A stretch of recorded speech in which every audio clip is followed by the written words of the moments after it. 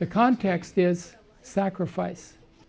And Jesus Christ gave all.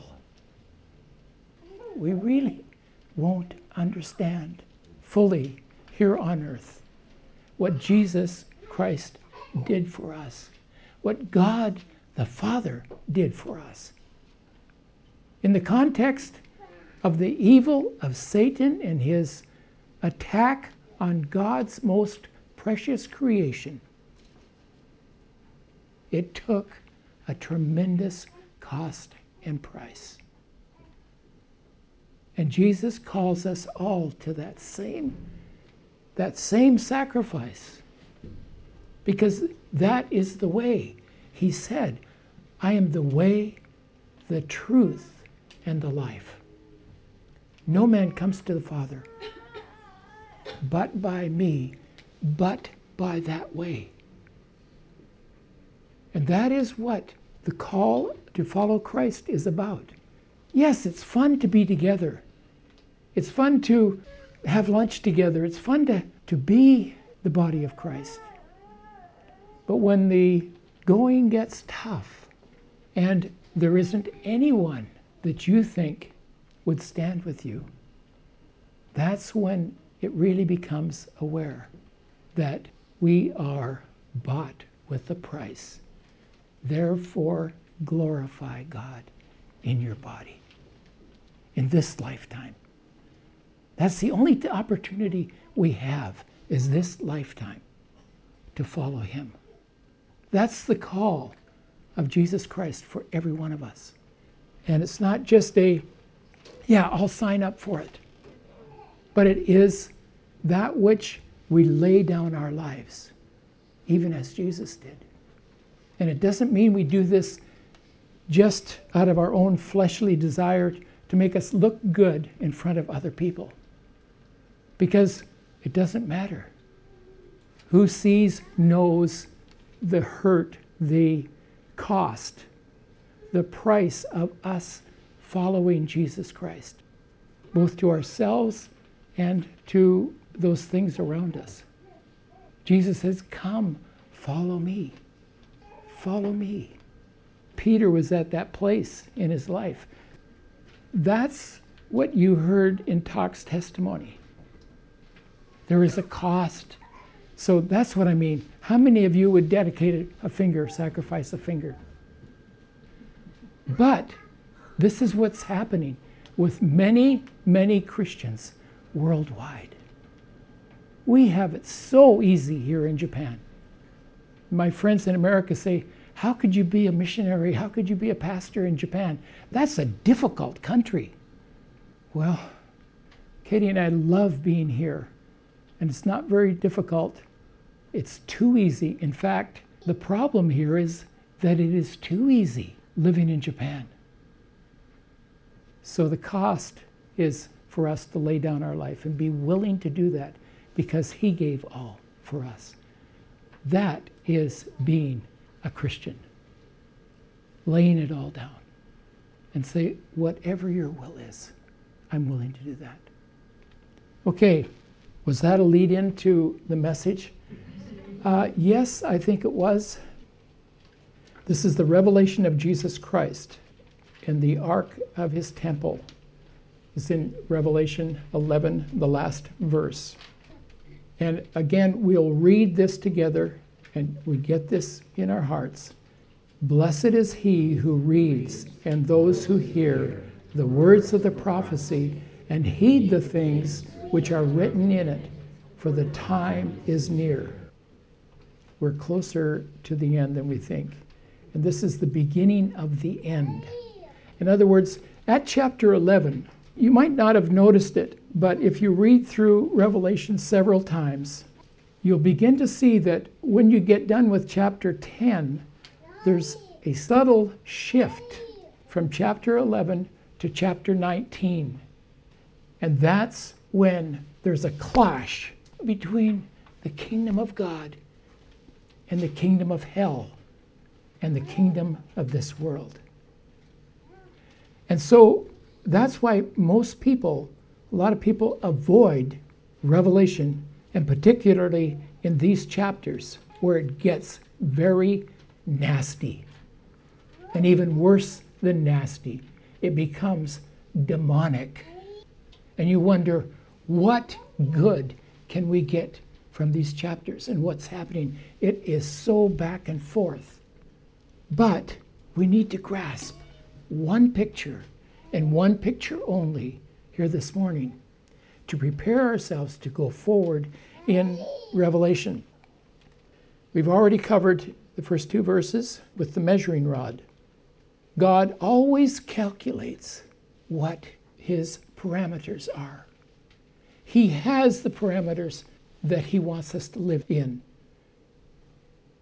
The two witnesses. God always has witnesses. Why? Because there's a dying world that needs to hear about Jesus Christ. And that's what these two witnesses are.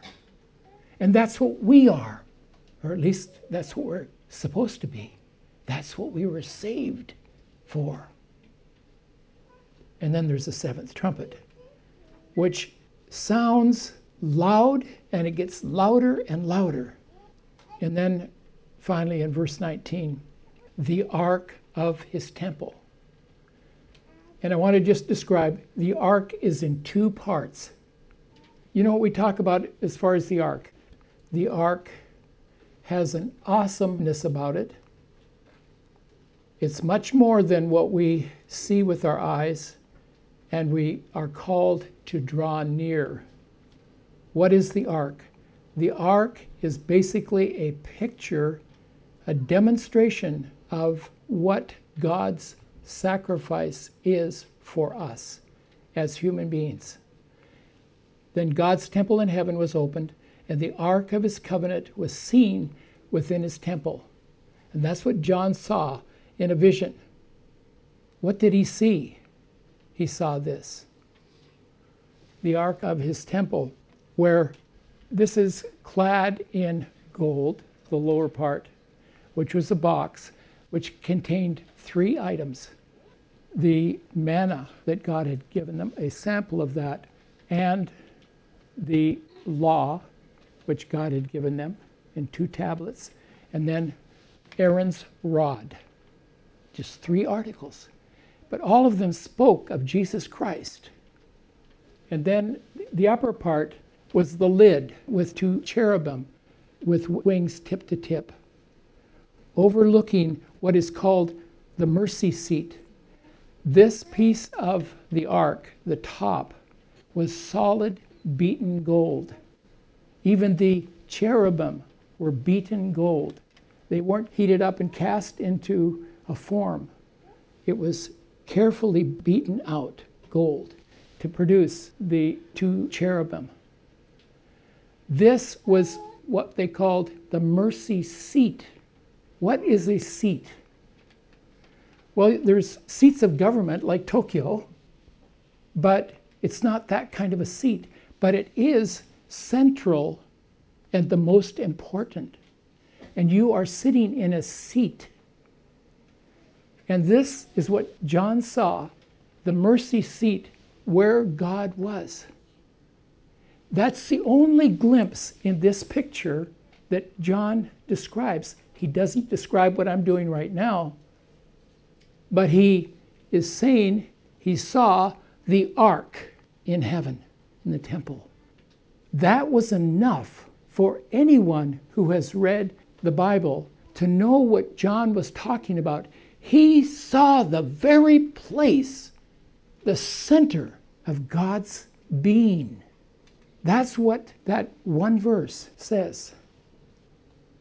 Then God's temple in heaven was opened. Okay, you see the clouds or the smoke come back and cleared, and John saw, and the ark of his covenant. All of these words have meaning to them. The ark of his covenant was seen within his temple. And there were flashes of lightning, rumblings, peals of thunder, an earthquake, and heavy hail. A lot of chaos in that. When God first gave the law, It was the exact same situation. When we see God, what's it going to be like? Just beauty and light and bliss and floating? And no. There'll be thunder. There'll be, sorry, I just woke up some of you. Sorry. There will be thunder and crashing. And because, why? Because God's energy and power and who He is, His righteousness, His glory is so overwhelming. John could not have finished his book and stopped right there. All it was seeing this picture. And the one frame went by, and that's what he described. We don't have that sense of God, do we? In fact, sometimes we equate him with Santa Claus, a gentle old man sitting on a chair with children on his lap. No, no, no. That is not the God of heaven. He is creator. He is savior. He is redeemer. He is gracious. His mercy endures forever. I mean, we could go on and on and on. So there's an awesome display. Just as I said, in Exodus 19, you can read that. How much more? But when Christ appeared as the high priest of the good things that have come, then through the greater and more perfect tent, not made with hands, that is, not of this creation, he entered once for all into the holy places, not by means of the blood of goats and calves, but by means of his own blood, through securing an eternal redemption. For if the blood of goats and bulls and the sprinkling of defiled persons with ashes of a heifer sanctify for the purification of the flesh, how much more will the blood of Christ, who through the eternal Spirit offered himself without blemish to God, purify our conscience from dead works to serve the living God. So let us draw near. And this is the key. And this is what I want to share with you. Having therefore, brethren, boldness to enter the holiest by the blood of Jesus, by a new and living way, which he has consecrated for us, through the veil, that is to say, through his flesh. And what is that speaking of? It's speaking of the brazen altar, the cross, where Jesus Christ gave himself for us. And his blood was taken for our sanctification. This that John is describing, the ark in the temple, is really going back to the tabernacle and the way in which this speaks of the work of God through Jesus Christ in actuality in heaven. The Israelites saw the tabernacle and the brazen altar and the laver and the lampstand and the showbread. They saw these things. They handled them. They had them available with them daily. But none of them had seen the actual. And what they actually saw and heard was the thunder and the lightning and the incredible power. But what they needed to see was that the God of heaven, the Creator, the giver of life, had come and set himself at war with sin, with our sin, to overcome and to overpower that power of darkness that is at war in our hearts, in our lives, to bring us to himself. And that required a tremendous, tremendous amount of power and demonstration of power. And it came through Jesus Christ on the cross. And since we have a great priest over the house of God, number 2, let us draw near with a true heart. Number 3, in full assurance of faith, having our hearts sprinkled from an evil conscience. And step 5, and our bodies washed with pure water. in all of our lives, if we're coming to Christ into sanctification, becoming one of His, there are 5 steps. The cross, the blood of Jesus, number 1. That brings us into a relationship of acknowledging Jesus Christ.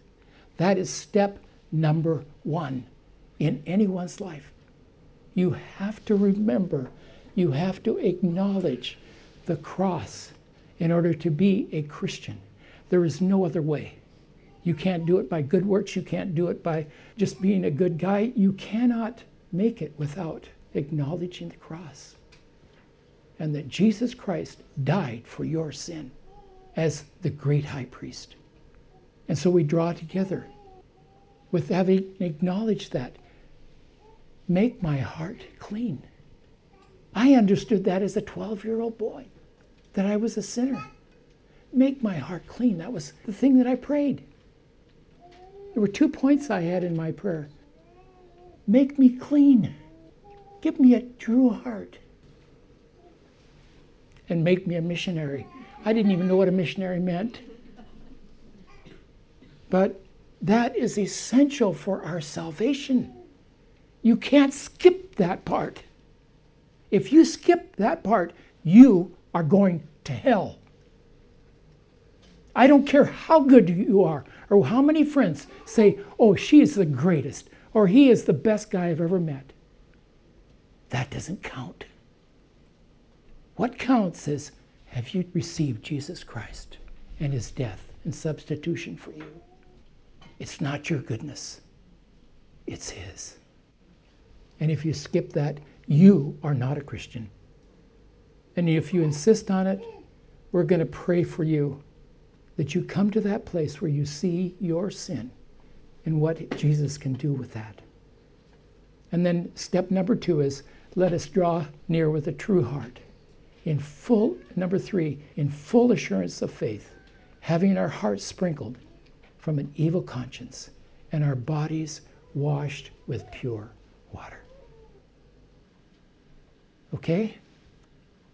Bless you.